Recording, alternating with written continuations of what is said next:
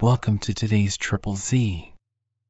The Triple Z podcast is a daily program that you can use to help you fall asleep each night. Just turn down the volume, lay back, relax, and enjoy as you fall asleep. The Wanderers by Mary Johnston is a novel set in Virginia in the late 18th century. The story follows the lives of two families, the Garth family, who are wealthy landowners, and the Falconers, who are poor but proud. The main characters are Molly Garth and Ralph Falconer, who fall in love despite the differences in their social status. Molly's father, Colonel Garth, disapproves of their relationship and tries to keep them apart. However, when Molly's brother is killed in a duel with a member of the Falconer family, she and Ralph decide to elope. They are pursued by Colonel Garth and the rest of the Garth family, as well as the law. The couple eventually find sanctuary in the Blue Ridge Mountains, where they start a new life together. However, their happiness is short-lived as the Garth family continues to pursue them. The novel culminates in a dramatic confrontation between the two families, which ultimately leads to a tragic and unexpected ending. Overall, The Wanderers explores themes of love, class, and the struggle for survival in a harsh and unforgiving world. If you enjoy our program, please be sure to write us a review on your podcast platform and share us with a friend. You both might sleep just a little better at night. Our website is Triple Z, that's 3zs.media. You can also like and share our content on Facebook or our Instagram account ZZZ Media Podcast. Music for today's episode was provided by the Sleep Channel on Spotify.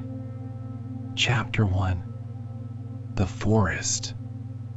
Trees and trees and trees, a world of trees. Little size and middle size and giant size, short and tall, slender and thick, broad-leafed, narrow-leafed, rough-barked, smooth-barked, dark green, bright green, one solid hue, or spangled or variegated with many colored flowers, trees that bore nuts, trees that bore fruit, and trees starkly idle and useless to a frugivorous folk. Trees and trees and trees leaning their heads against one another, trees pressing side to side, trees tied together by the endless vines going looping through the world, trees and trees and trees. Overhead, through the network, showed small pieces of sky. Big pieces of sky were seen only when you came to streams. Sunlight struck down and flakes were darts, never as brightness formless and unconfined. At night, looking up from the nest-like arrangements of sticks and forest debris heaped between the forks of trees, 3 or 4 stars might be seen at once. The host of stars was rarely seen. The big animals, going down to the wider streams to drink, might see the heavens, but, as a general thing, the tree folk saw only the forest. As a general thing. Occasionally, in their lives, the horizon inexplicably widened or the zenith went up higher. The big animals stood and walked so that their eyes were not of much use when it came to things on top. The tree folk had learned how to get about differently, and they had hands, and they stood more or less uprightly, and they used their eyes so that they saw things on top as well as things around them, and they were beginning to think, and they had great curiosity. She swung herself down from bough to bough until she touched the black loam and the trampled plants beneath the tree. She had a young one clinging to her neck. The tree was a bad tree. It had rocked and shaken and made a noise all night. She was so angry with it that she turned and struck it with her hands and feet. Then she settled the young one upon her shoulder and went off to a thicket where grew very good fruit. But the day had begun wrong. A lot of other folk were there, too, and they tried to push her away, and though she got her breakfast, it was a poor one, and the crowd was a quarrelsome, scolding crowd. She went off and sat down under a tree and looked at them. A thing happened that, in her individual experience, had never happened before.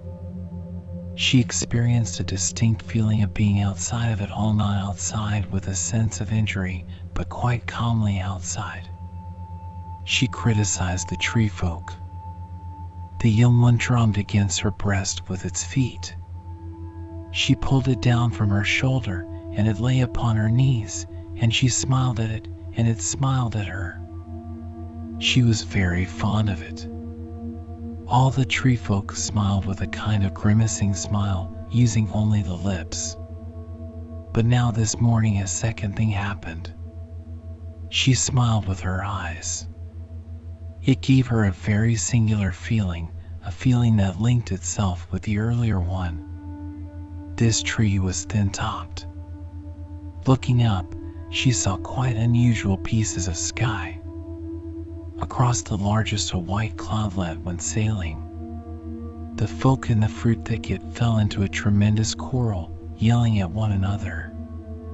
She scrambled to her feet and made the sound that meant, "Get on my back and hold tight. We are going to travel." The young one obeyed, and the two set forth. Trees, trees, trees, trees. Fighting for breathing space, shouldering away their fellows, sucking each its hardest from the earth, striving each its hardest, out with its arms, up with its head, up to the light. And all tied together with endlessly looping ropes, green and brown and gray, cupped and starred and fringed with purple and orange and white and scarlet. Over all and from all the creepers stretched and dangled. Trees and trees and trees. Helplessly many, chained each to the other. Sometimes she and the young one traveled in the trees and over the stretched brown ropes, and sometimes she made her way through the cane and fern and wild and varied growths that overspread the fat black earth out of which had burst the trees. The colored birds whistled and shrieked, and now and again, in the green gloom, she heard tree folk calling and answering. But she avoided the tree folk. She was still critical. It grew dark in the universal forest. The red and green and orange birds ceased whistling, and the insect people whirring and chirping. The butterflies went to their bark homes. "Off," she said, which meant, "Lightning will flash and thunder will roll, trees will snap, water will come down, and the air will grow cold." It all happened, just in that order. She and the young one found an overhanging rock with a rock floor beneath.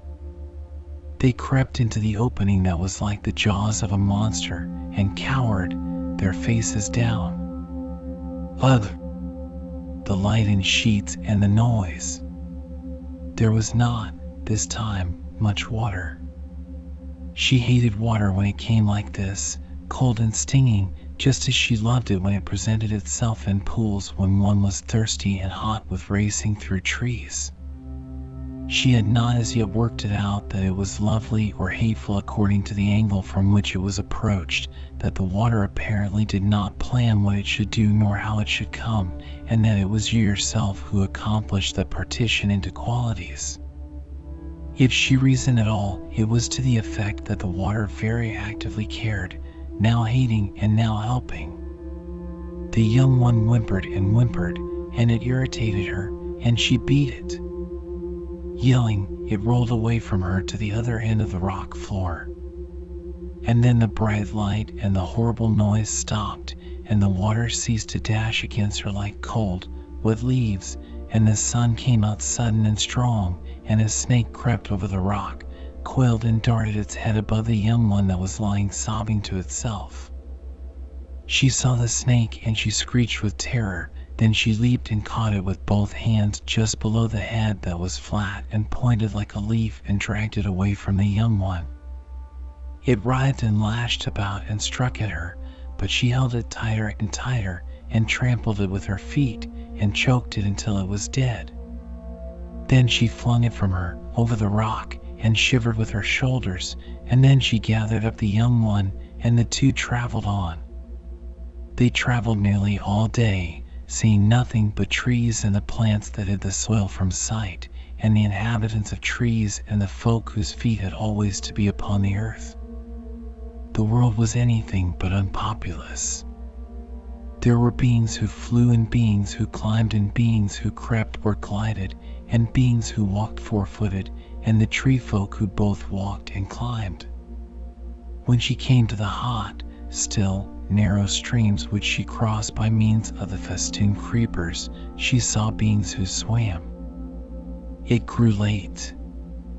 Where was any space for the shadow of a tree to fall, it fell.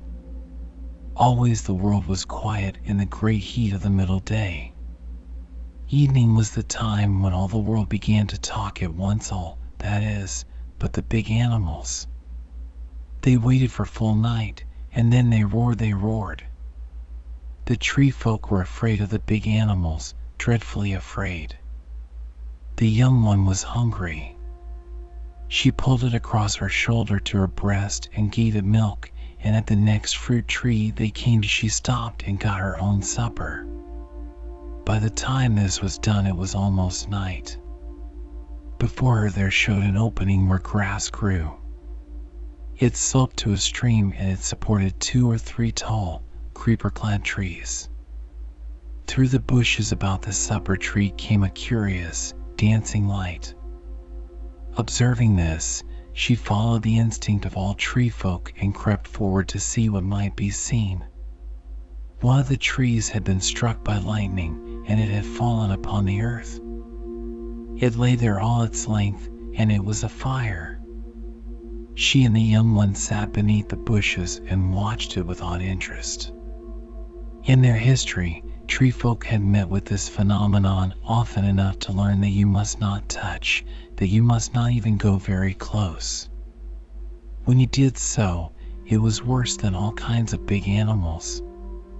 The flame flickered in and out among the branches and ran along the trunk.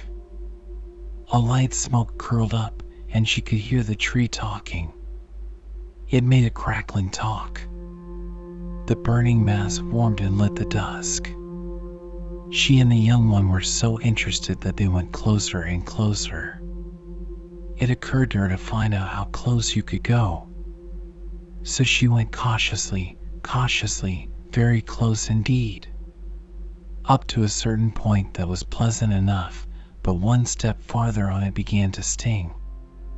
She jerked back, frightened, but fascinated. Now again it was pleasant.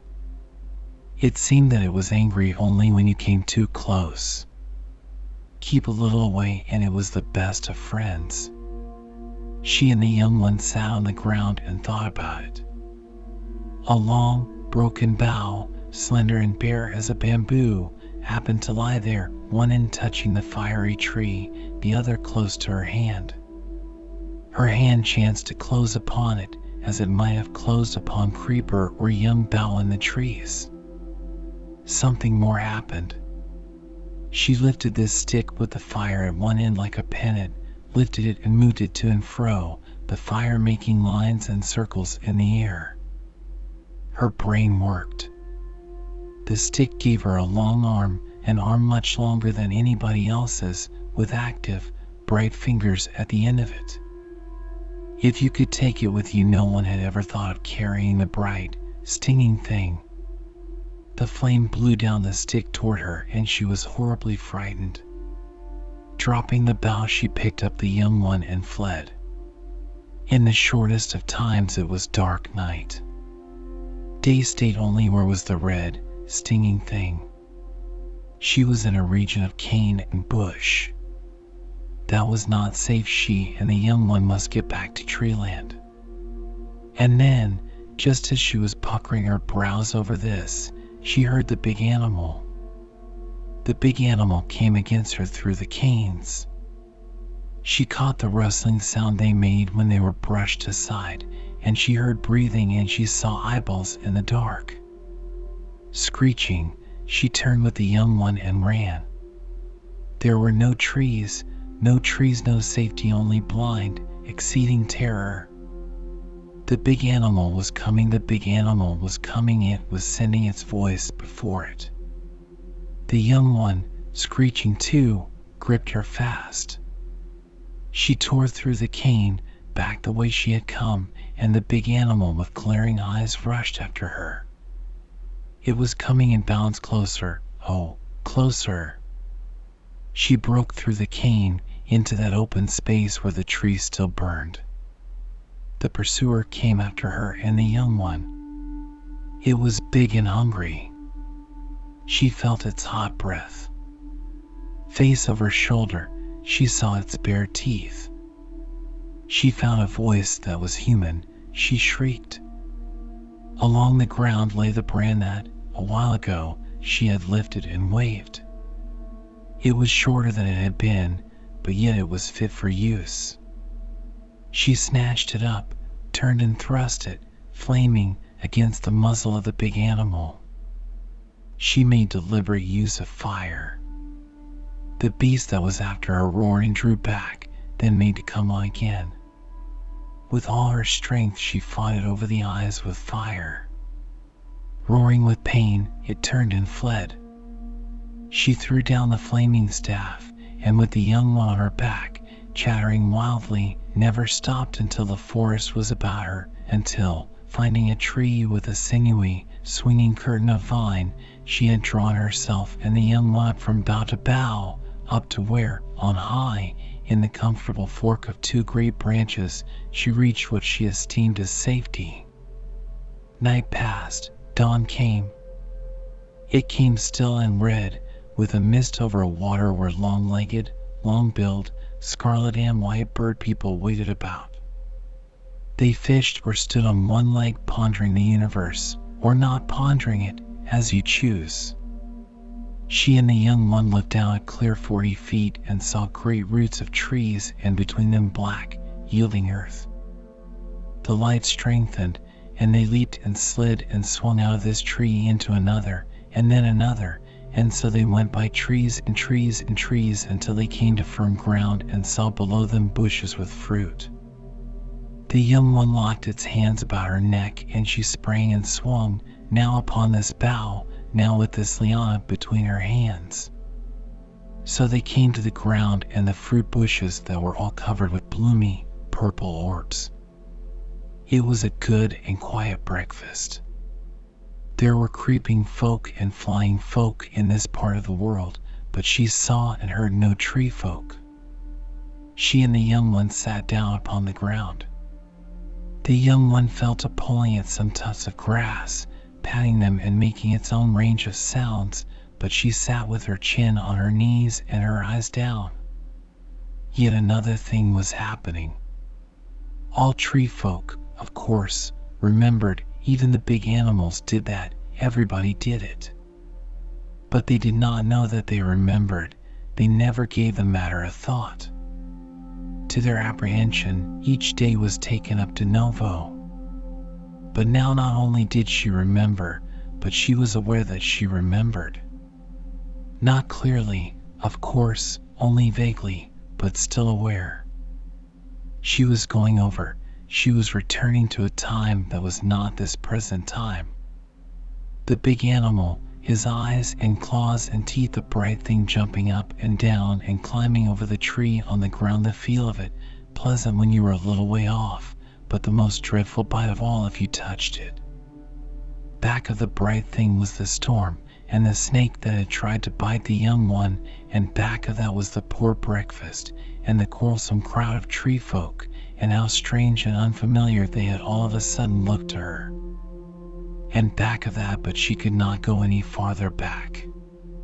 It was as though there were a deep stream, and the creeper that had stretched across was broken. It was the bright thing to which she returned most fully, the bright thing and the stick. Beneath the fruit trees lay enough of broken and dead wood. Her hand went out to the nearest piece, which she lifted and with some delight brandished. She spoke. As yet her language was almost as limited as that of the big animals, but what she meant was, I have a long arm, a longer arm than anybody else's. 3 or 4 feet away, a lizard lay on a stone. She touched it with the stick. Then, as it raised its head, she struck with force and killed it. This result caused her to chatter with surprise. She had not been angry with the lizard. She had not laid hand or foot upon it. The long arm had killed it, but she had moved the long arm. She knew certain aspects of death well enough. That lizard, no more than the snake of yesterday, would run about again. She sat and thought. Then she took the stick and, rising, struck with it at a cluster of purple fruit which had been beyond reach. The fruit came tumbling down upon the grass. The long arm was good, then, for that, too. Out of the wood came one of the tree folk, one of the other kind, the kind that did not carry young ones around with them, the kind into which half of the young ones grew. He was at some distance, and did not at once see her. She stood and watched him coming. The two were about of a height, but the other kind, because it did not have young ones, and did not have to spend much of its time gambling with young ones and watching young ones, because it roamed more, because it had, perhaps, a certain surplus of explosive energy which set it to contending with its fellows, or sent it, day and night, howling and racing through the trees. Because of this and because of that, the other kind was ahead in muscular development. Muscular development meant a heightened muscular sense. The other kind had, undoubtedly, a somewhat greater delight in movement and action, from which, in the fullness of time, might spring a certain initiative and enterprise, and a vast and various network of results. The kind that had young ones, nursed them and carried them about, had its superiorities, too, due again to a range of matters beyond its present comprehension. But neither of them knew about his or her own or the other's superiorities.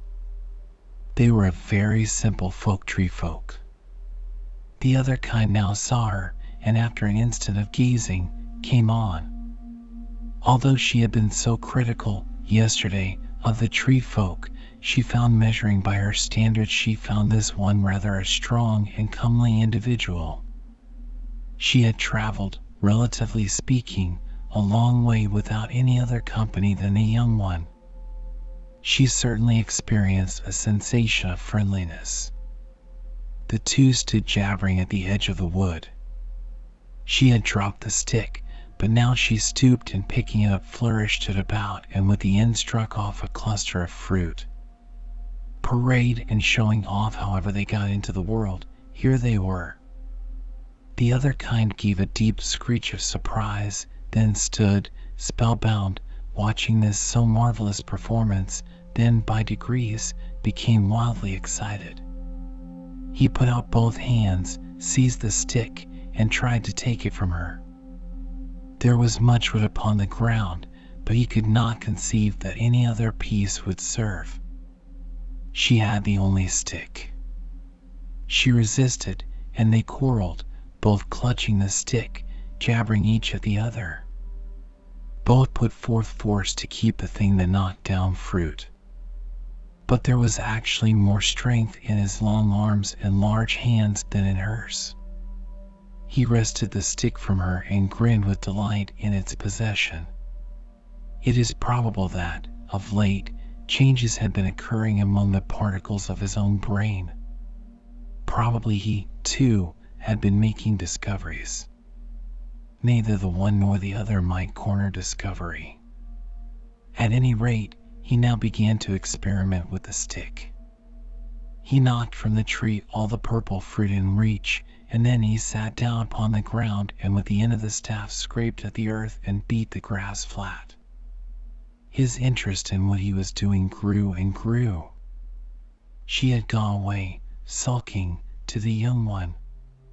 But it was impossible long to resist the fascination of this new extension of power. She came and sat down in the grass and watched. She was friendly again, and he, too, having the stick, was gracious.